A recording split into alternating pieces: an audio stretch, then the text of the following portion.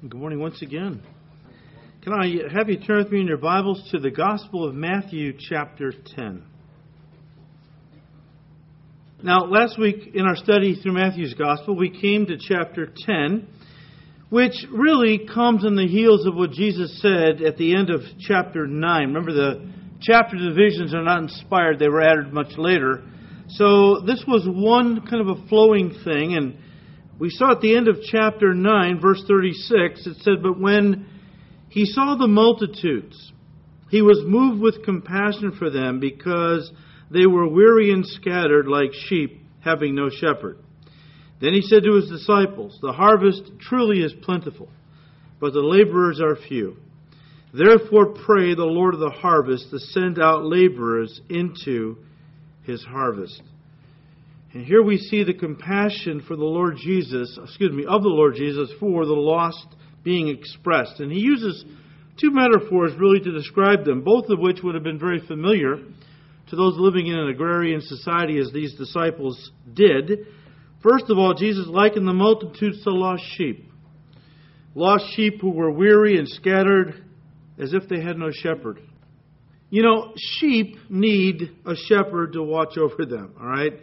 They're not the brightest animals. They need a shepherd to watch over them, to lead them to green pastures to eat from, and to still waters to drink from. I say still waters because sheep, again, they tend to follow one another, like the expression goes, just kind of following along like mindless sheep. Well, if the sheep are thirsty and they walk up to a very fast-moving river to drink from, they'll walk in, and as the first one gets swept away down the river, the others are too stupid to say, "Well, that guy got swept away. I'd better not go in there."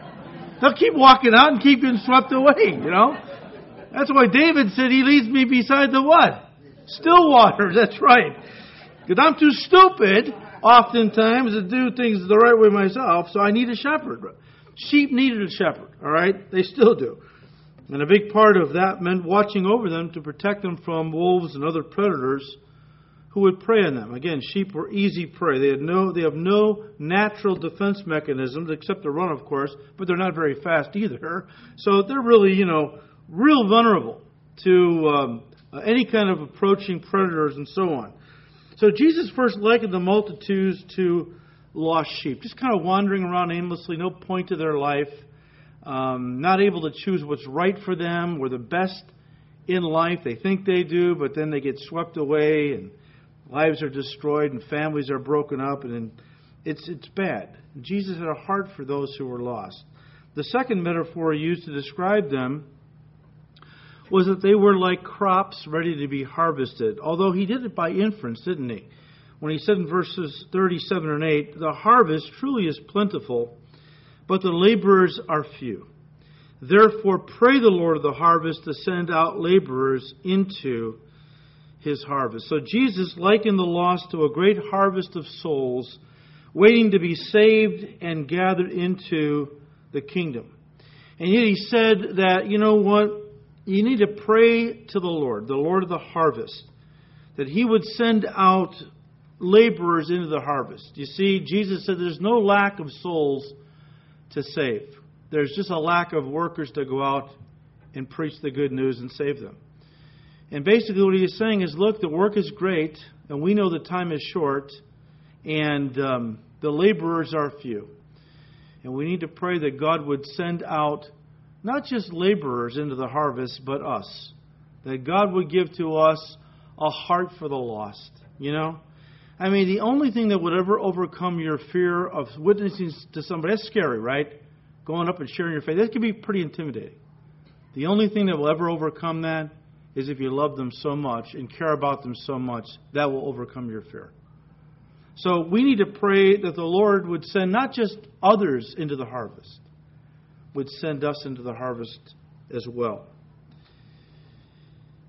But then in chapter 10, we read how the Lord's compassion gave rise to commission. And verse 1 of chapter 10 begins, "And when he had called his 12 disciples to him, he gave them power over unclean spirits to cast them out and to heal all kinds of sickness and all kinds of disease." Now, the names of the 12 apostles are these? And we studied these guys last week in detail, somewhat. Get the CD if you weren't here. We looked at the master's men, the men that Jesus chose for this work. But listen, we said that they initially were disciples, which is a Greek word that means a learner. And then he made them apostles, which comes from a Greek word that literally, the apostolos is a Greek word. It literally means those who are sent out with a commission. It was used by the Greeks for the personal representatives of the king, ambassadors who functioned with the king's authority. That was an apostle, an apostolos. They were often considered official ambassadors representing a king and standing or coming to someone or some people in the authority of the king. And so after Jesus chose his men, he then instructed them about their mission. And starting in verse 5, we read, "These 12 Jesus sent out and commanded them, saying, 'Do not go into the way of the Gentiles, and do not enter a city of the Samaritans, but go rather to the lost sheep of the house of Israel. And as you go, preach, saying, the kingdom of heaven is at hand. Heal the sick, cleanse the lepers, raise the dead, cast out demons. Freely you have received, freely give. Provide neither gold nor silver nor copper in your money belts, nor bag for your journey, nor 2 tunics, nor sandals, nor extra staffs is the idea, for a worker is worthy of his food. Now whatever city or town you enter, inquire of who in it is worthy, and stay till you go out. But when you go into a household, greet it.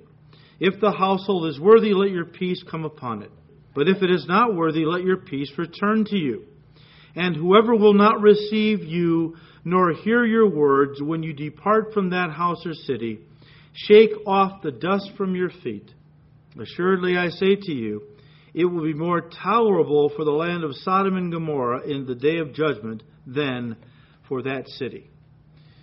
So he sends them out on a commission. But notice it was a limited commission. It was only targeting or only focusing on the people of Israel. He said that in verses 5 and 6. "Do not go into the way of the Gentiles or enter a city of the Samaritans." Samaritans were half Jewish, half Gentile.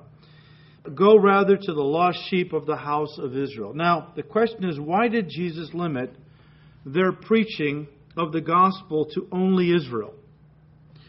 Well, it was because the gospel of the kingdom needed to be presented first to the people it was originally promised to. Abraham, Isaac, and Jacob, they're actually their descendants who were the covenant people of God. God made a covenant with Abraham. And of course that covenant then included his descendants, which we know then were Isaac and Jacob. And then the 12 patriarchs of the 12 tribes, so the descendants of Abraham, Isaac, and Jacob. These were the people of God. These were those that he made a covenant with. And you know what? Those were the ones who were promised the kingdom first. So when Jesus came, the long-awaited Messiah, and he came to present the kingdom, it was fitting that he went to the Jews first. All right? That he went to the Jews first. Jesus explained this himself to the Samaritan woman in John 4 when he said salvation is from the Jews. Or in other words, it came to the Jews first and then through them to the rest of the world.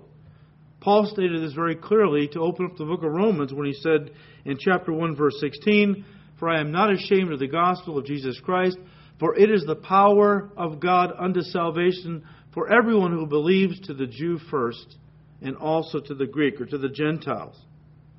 You say, "But I don't think it's fair that Jesus only sent them to Israel. What about the rest of us?" Well, see, this limited commission we know would eventually be replaced by the Great Commission that Jesus gave to his disciples. That would include all of us before he ascended back into heaven after he rose from the dead. Remember at the end of Matthew's Gospel and Mark's Gospel and even Luke, where Jesus said to his disciples, "Now go into all the world, preaching the gospel to everyone, making disciples of all nations." So God never intended to only limit the gospel or salvation to Israel. He used them to start it out. He said to Abraham, way back when he called him, Abraham originally was an idol-worshipping Gentile who lived in the area of modern-day Iraq. And God called him out from that pagan culture. He said, I want you to cross the Euphrates, and I'm going to send you to a land that I'm going to give to you and your descendants forever. When he crossed the Euphrates, he became a Hebrew, which means one who crossed over. It simply signified a man who was now separate from the world, and he was going to become the father of a brand new nation. We know it as the nation of Israel eventually. But even when God first called Abraham back in Genesis 12, verse 3, He says, in you, that is in your seed, all the families of the earth would eventually be blessed. Because Messiah would come not just to save the Jews, but God so loved the world that He gave His only begotten Son. God so loved all the people of this world that whoever would believe on Jesus would not have to perish in hell, but would have everlasting life. So God never intended to limit the scope of the gospel just to Israel. But He did say to them, it's your responsibility now to be a light to the Gentiles. I want you to show them how blessed a people will be if they are in covenant with me. And I want to use you to be the greatest witnessing tool, the greatest light in the darkness this world has ever seen, of how when a people receives me as their God, how I will bless their lives. I will be their ultimate good shepherd. I will watch over them and lead them in the right paths, etc. And so the Lord told His men, here is your mission, right? And then He said, and this is your message. Verse 7, as you go, preach, saying, the kingdom of heaven is at hand. Now, this was not a new message, guys. Of course, it was the same message that John the Baptist came with, as we read about in Matthew 3, verse 2, where John began his public ministry by saying, repent, for the kingdom of heaven is at hand. It's near. Okay? It's near. Later on, when Jesus began His public ministry in Matthew 4, verse 17, same message. He went out preaching, repent, for the kingdom of heaven is near. Here He commissions these 12 men to go out with the same message. He says, no repentance. That's obvious. You can't come to the kingdom and receive the king if you don't turn away from the world. That's what repentance is, right? It's implied.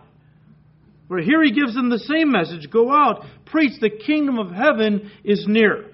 Later on in Matthew 24, Jesus is going to prophesy that this same gospel, the gospel of the kingdom, will be preached in the whole world as a testimony to all nations, and then the end will come. Verse 14. Look, the message of the kingdom is a simple message. The problem is it sometimes gets lost amidst all the denominational, political, cultural, social, economic, and even environmental issues that get attached to it. Good heavens, folks, today people don't really know what the message of the kingdom is, basically. I mean, it's ridiculous because everyone is piled onto the gospel, all their little pet deals, all right? All their little pet ideologies or their little pet projects that they're really committed to, and denominations have piled on the gospel, all their rituals and ceremonies, which they say are essential for salvation. And you got even the environmentalists who are Christians saying, well, it's all about cleaning up the world so that Jesus can come back and take charge of it. And you know what? Depending on what group you're listening to today, the simple, basic message of the gospel is getting drowned out by all the voices who are talking about all kinds of other things. Look, the message that Jesus gave His apostles to preach was a very simple one. The kingdom of heaven is at hand. Obviously, they were to elaborate and explain what that meant, but the basic message was simple and unmistakable. Today, we would phrase it something like this as we witness. Hey, God's kingdom is coming. If you want to be a part of it, prepare your heart, repent of your sins, surrender your life to the King, the Lord Jesus Christ. Because if you want to be a member of the kingdom, you got to surrender your life to the King. He's got to be sitting on the throne of your heart, and it's got to be done right now before the kingdom comes. Because He is coming. The Lord Jesus Christ is coming back to judge the living and the dead and to establish a kingdom that's never going to end. And that's the simple message of the gospel. That the human race has gone astray. We are rebels. We rebelled in the Garden of Eden, and every day we prove we're rebels because we live contrary to what God has said. And yet God so loved us, He didn't want us to perish in hell. That's where rebels go.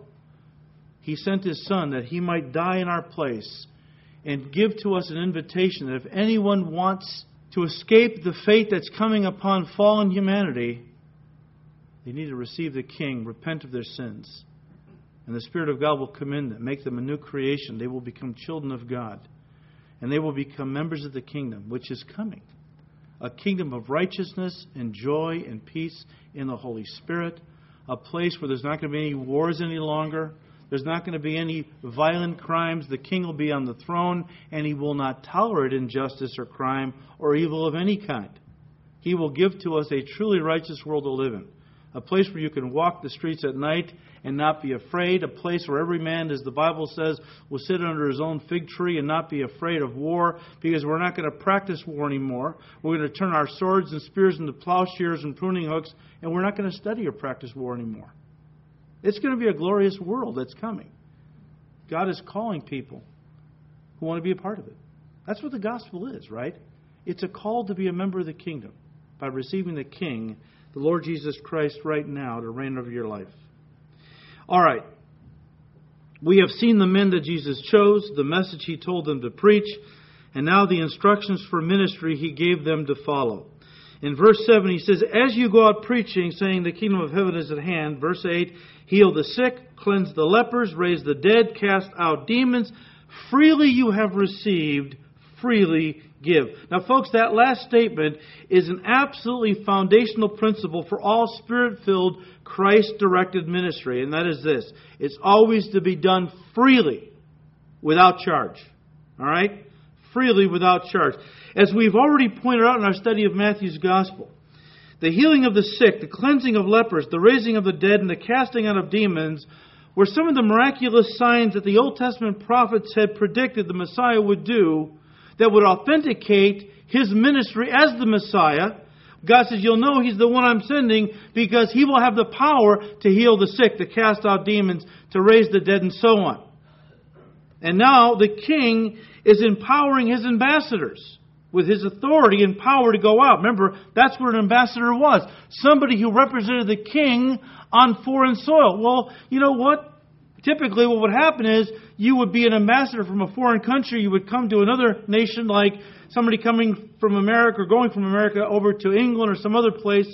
And, well, we don't really have a monarchy here, although I'm worried about we're getting one. But say they came from England where there is a monarchy and they came over here. They would be ambassadors representing a king on foreign soil. Well, at this point, the king was still with them. He had not ascended back to his Father. This was a little foreshadowing, a little preview of what they could expect when the king was taken from them. Then they would be true ambassadors representing a king on foreign soil, having all of his authority and power to represent him. That's why the Lord gave to them the power that He had to heal the sick, raise the dead, cast out demons, etc. Because they were acting in His name, in His own power and authority. Of course, when Jesus replaced this limited commission with the Great Commission at the end of the Gospels, He extended that authority and power to all of His disciples as He challenged, or He encouraged us and challenged us to go into all the world to represent Him now in His absence, because He gave the Great Commission just before He went back to His Father. And He said, look, all authority has been given to Me in heaven and on earth. I'm the King. And I'm delegating that authority to you. Go, make disciples of all nations, and I'm giving you the power to cast out demons, to heal the sick. What does that mean? At will? No. As the King chooses. But we see that God has given to His church the Holy Spirit, and through the Holy Spirit, people have been healed. Even the dead have been raised. We are representing an omnipotent King, and we can't do it with impotent life. So that's why the Spirit of God was poured out. That the same power that rested upon Jesus when He was baptized in the waters of the Jordan would eventually rest upon us for the work of ministry. But once again, before we leave this point, one of the foundational principles for Spirit-filled, Christ-directed ministry is it's to be done freely without charge. Peter said in 1 Peter 5, he said, look, all you shepherds, all you pastors who have been called by God to shepherd the flock of God, do it with all your heart. Do it willingly, not begrudgingly. And don't do it for the bucks. I'm paraphrasing. Don't do it for the money. Do it because you love the Lord and you want to minister to His people. Paul said in 2 Corinthians 11, he said, look, my joy, the thing that I just love to boast in, is that I have come to you guys and I've given you the gospel free of charge. I didn't ask you for anything. I work with my own hands to supply my needs and the needs of those who were with me. Other churches supported my ministry, and I use that money to freely serve you. I don't want anyone to say that Paul is in it for the money. And as Jesus is giving us some principles here for ministry, isn't He? As He is sending these men out to minister, He's giving them and us in the process some very valuable principles with regard to ministry. And one of them is, it's always to be done freely. I won't have a person come out who wants to charge a fee for ministry. And some of these guys, you see some of these characters on TV and all. If you want to have them out to your church for a little conference or maybe some kind of a rally or something, they will send you a detailed list of things they require before they'll come out. They'll tell you what kind of hotel accommodations that they want, 5-star hotel. They will tell you that they want a first-class plane ticket to wherever you live. They will give you a thing that will tell you how much they expect for an offering. They'll even tell you how many people you must have there at the meeting for them to come. It's got to be 5,000 or more. When a person says to me, look, I want to come out and minister, and here's what I usually charge, we tell them, you know what, you're too expensive for us. We won't have anybody out that puts a price tag on their ministry because, as Jesus said, freely you have received, freely what? Give. Now, having said that, let me balance it though. Just because a minister of the gospel is not to put a price on his ministry, that doesn't mean that those he ministers to are not responsible before God to support that ministry if it's blessing their lives, right? No, he's not to put a price on his ministry. But that doesn't mean the people of God who are blessed through that ministry shouldn't support that man as he seeks to preach the gospel.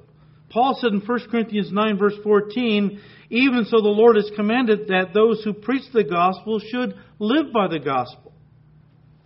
And in 1 Timothy 5, verses 17 and 18, Paul says, let the elders who rule well be counted worthy of double honor. The Greek word for honor there is where we get our word honorarium from.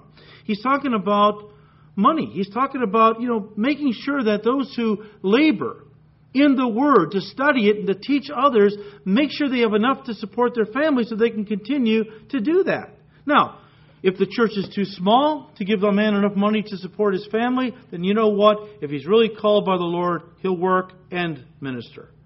And I had to work 2 and sometimes 3 jobs when we were young in the church because this is where God called me, and the church was very small. We only had 10 or 15 people.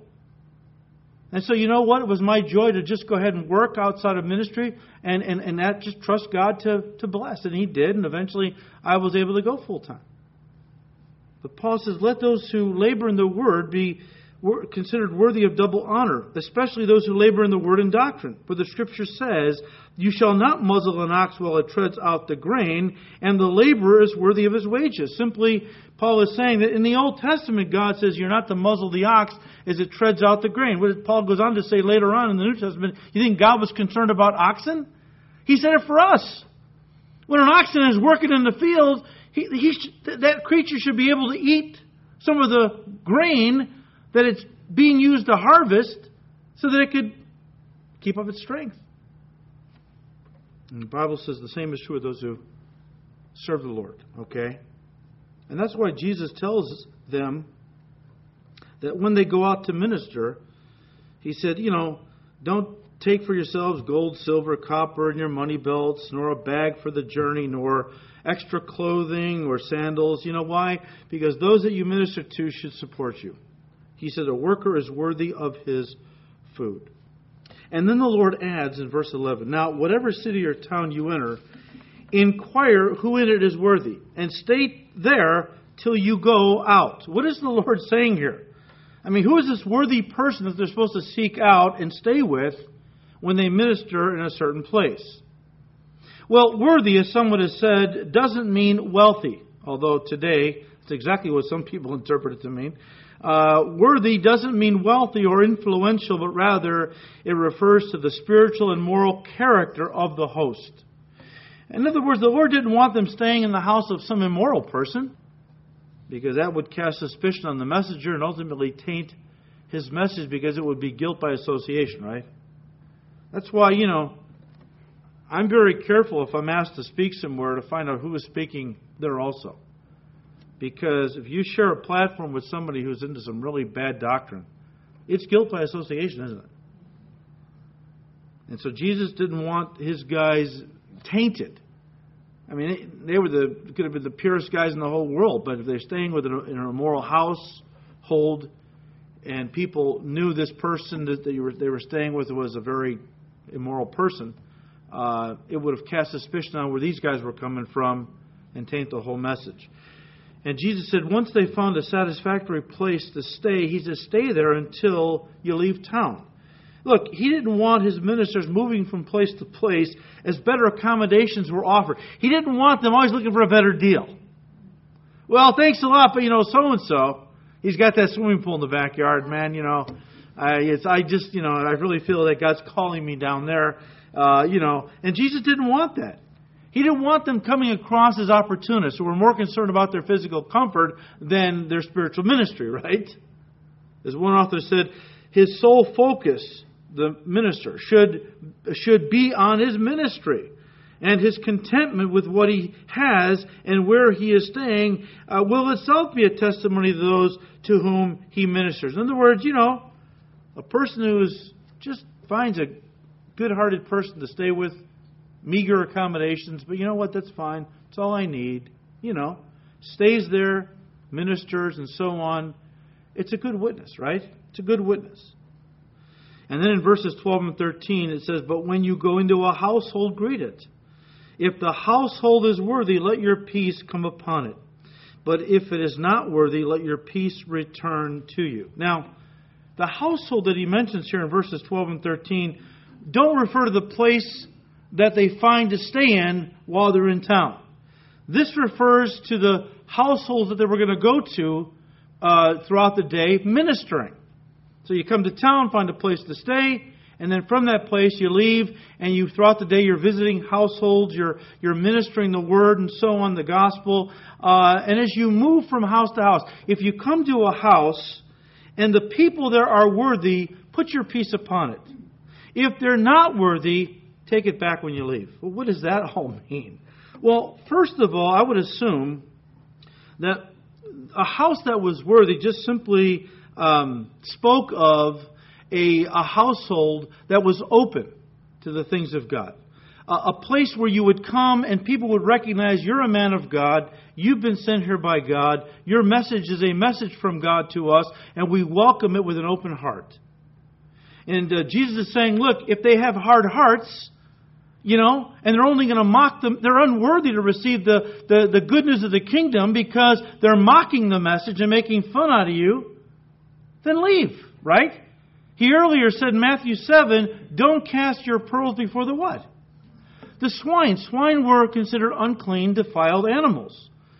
He says, look, if an unbeliever starts to take the beautiful pearls of God's Word, the truth of God, which is likened to a beautiful pearl or pearls, and you try to give them the truth of God and they mock it, make fun out of it, throw it on the ground, trample it, they're unworthy to receive the truth of God. Move on. Move on is the idea. This was echoed by Pastor John MacArthur. He commented on what it means what Jesus meant when he said, if the house is worthy, put your peace upon it. If it's not, when you leave, take it with you. MacArthur said the greeting was the age-old Jewish greeting shalom, which is usually translated simply as peace, but which carries the much deeper meaning of total well-being and wholeness of body, mind, and spirit. That was the idea behind shalom, not just hello or goodbye. It signified something very deep, the total well-being or the wholeness of the body, mind, and spirit. MacArthur said the household that gladly receives the apostles was to have its greeting of peace confirmed upon it. The implication is that truly receptive listeners were to be ministered to in the fullest way. Their open hearts to the Lord's work earned them God's richest blessing. He who receives a prophet in the name of a prophet, Jesus explained a short time later in Matthew 10, verse 41, shall receive a prophet's reward. And he who receives a righteous man in the name of a righteous man shall receive a righteous man's reward.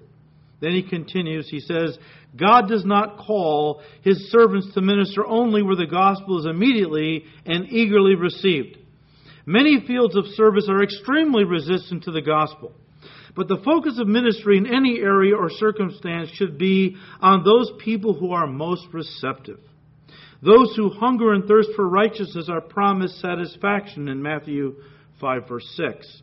And the faithful minister should give of himself fully and freely in feeding them God's word. God's mandate is the gospel should be preached first to those who want it most. They not only are the most deserving, but are the ones most likely to believe and win still others to Christ. End quote. And then the Lord adds a final word of instruction and warning to His apostles before sending them out. And we'll finish with verses 14 and 15.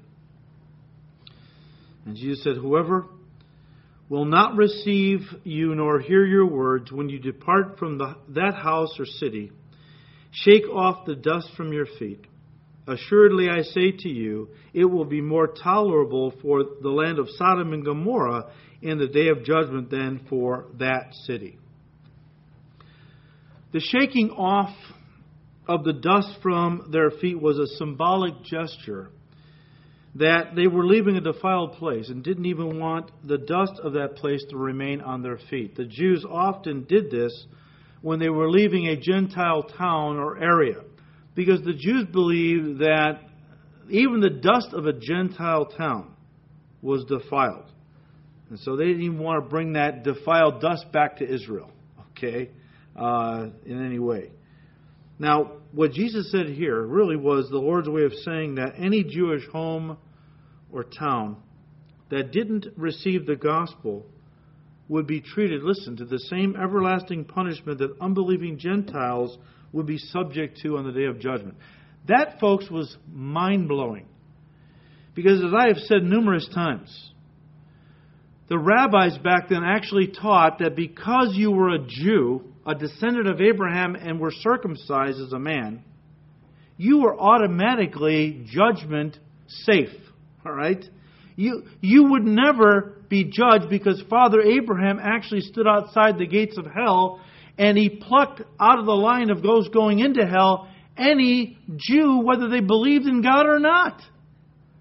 Hey, as long as you have the blood of Abraham in your veins, the mark of circumcision on your body, you were in. You were saved. So this was radical. Because the Jews were being taught, hey, your religion, your heritage, your rituals save you. And Jesus is saying here, no, only the gospel can save you. And you must receive it. You must believe the gospel and receive the King. It's not enough to be born a Catholic or a Baptist or a Lutheran or, be born an American, as some people think all Americans. We're all Christians by national birthright. Or I was baptized as a kid. I'm in. Jesus doesn't say that here. A ritual will never get you into heaven. It's only a relationship which comes through faith in Christ, right?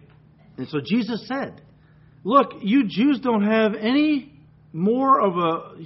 If you reject the message of the gospel, the same fate awaits you as does all the unbelieving Gentiles. But here's what Jesus said. But for you, your punishment in hell is going to be much worse. It's going to be more tolerable for the Gentile unbelievers who lived in Sodom and Gomorrah on the day of judgment than for you guys. Why? Because with knowledge comes responsibility. You Jews, you've grown up with the truth of God. You are my covenant people. I gave to you my word. Your scribes and prophets prophesied my word throughout their history. The scribes wrote down my words for your people to learn and study and live by. You had the truth. You had the light. And if you don't live up to the light, then the punishment is much worse for you in hell than it is for those who had just a little light. Folks, do you think that people living in America that reject Jesus Christ are going to have a more severe punishment in hell than some guy living in India or Africa? I think so. Good heavens, we have so many sources where we can get God's truth. We can own as many Bibles as we want. They're everywhere. We can go to any church we want. They're everywhere. You can hear the gospel and God's word being taught on radio, television, internet, and so on. We have no excuse, right? We have been blessed with the light of God's truth ever since our nation was born. In fact, we were born as a nation under God. And today people are turning away in droves, getting into all kinds of Eastern mysticism and false demonic ideologies. And yet, because I was born into this religion or this denomination, I'm okay. Jesus says, no, you have to receive the message of the kingdom. Hey, if you don't, not only will you go to hell, but there are degrees of punishment in hell. Look, I've said this before, let me say it again. Your bad deeds, all the sins a person commits doesn't get them into hell. Neither do all your good deeds get you into heaven. You get into heaven because of your faith in Christ. Once you put your faith in Christ, all the things that you do for the Lord will accumulate rewards in heaven. Likewise, Jesus said in John 16, I think around verse 9, He said, a person doesn't go to hell because of their bad deeds, all the sins in their life. They go to hell because they reject Christ. But now, once they've rejected Christ, all the bad things they've done in their life will determine the degree of punishment in hell. So, very sobering thought, right? It just tells us that hell is real, and the Lord Jesus Christ, in His compassion, didn't want to see anyone go there. That's why He went out and preached the kingdom. He sent His disciples out, and now He has sent all of us out there. Very important that we understand that hell is a real place. The Lord Jesus Christ talked about hell more than anything else, more than anyone else. He even talked about hell more than love and even heaven. He didn't want anybody to go there. Now, let me just set this up for next week, okay? In verses 16 to 23, a lot of commentators believe that this is a continuation of what Jesus was teaching or talking about, all right? He commissions them in verses 5 to 15, then He sends them out, and that's what happened in verses 16 to 23, and so on. You know what? That's not what is happening, okay? Verses 16 to 23 are not talking about this time when He sent them out. It's talking about a future time.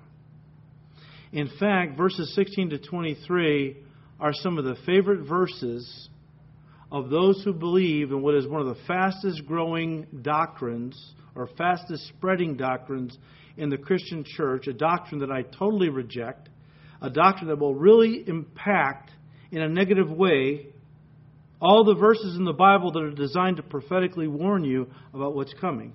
The doctrine is called preterism. Preterism. What is preterism? I'm not going to tell you, okay, until you come back next week. I want you to know, though, I'm not going to spend a lot of time on it because we could spend, I know that most of you are not that interested in never heard of it. How is it going to help me live for the Lord? Well, in some ways it might if you reject it rather than embrace it. But I just want you to have a working knowledge of what it means, what it's all about, because it's becoming very popular, and it's really, all the warnings, future warnings that Jesus Christ and the other apostles gave to us in the Bible, including the whole book of Revelation, is being written off. I think that's a serious thing. So we'll see what preterism is next week, and then hopefully we'll be able to take a little more than just verses 16 to 23. I make no promises. We'll see how it goes. Father, we thank You for Your word, that Your word is light. And if we walk in the truths of Your word, Lord, we will never stumble in darkness. And Lord, we want to be faithful ministers of You. We want to be workers bringing in the harvest of lost souls into the kingdom. Help us to learn, Lord, from the principles You've laid down here. And give us grace, Lord, that we walk humbly before our God and that we serve You with our whole heart, never looking to receive anything in return in this life, but serving only to honor you, to express our love for you and our concern for the lost. We just pray, Lord, that you will give us grace to walk in your truth in its entirety, that you will lead us in the right paths, Lord. Many are straying, getting off into doctrinal error in these last days, as you even said. The darkness would be so rampant, even the redeemed would sometimes walk off the path of truth. And we ask you, Lord, to keep us on that path, that we walk in your truth, because it is our light. We'll never stumble as long as we walk in the light of your word. So, Lord, we thank you. We praise you. We ask all this in Jesus' name. Amen.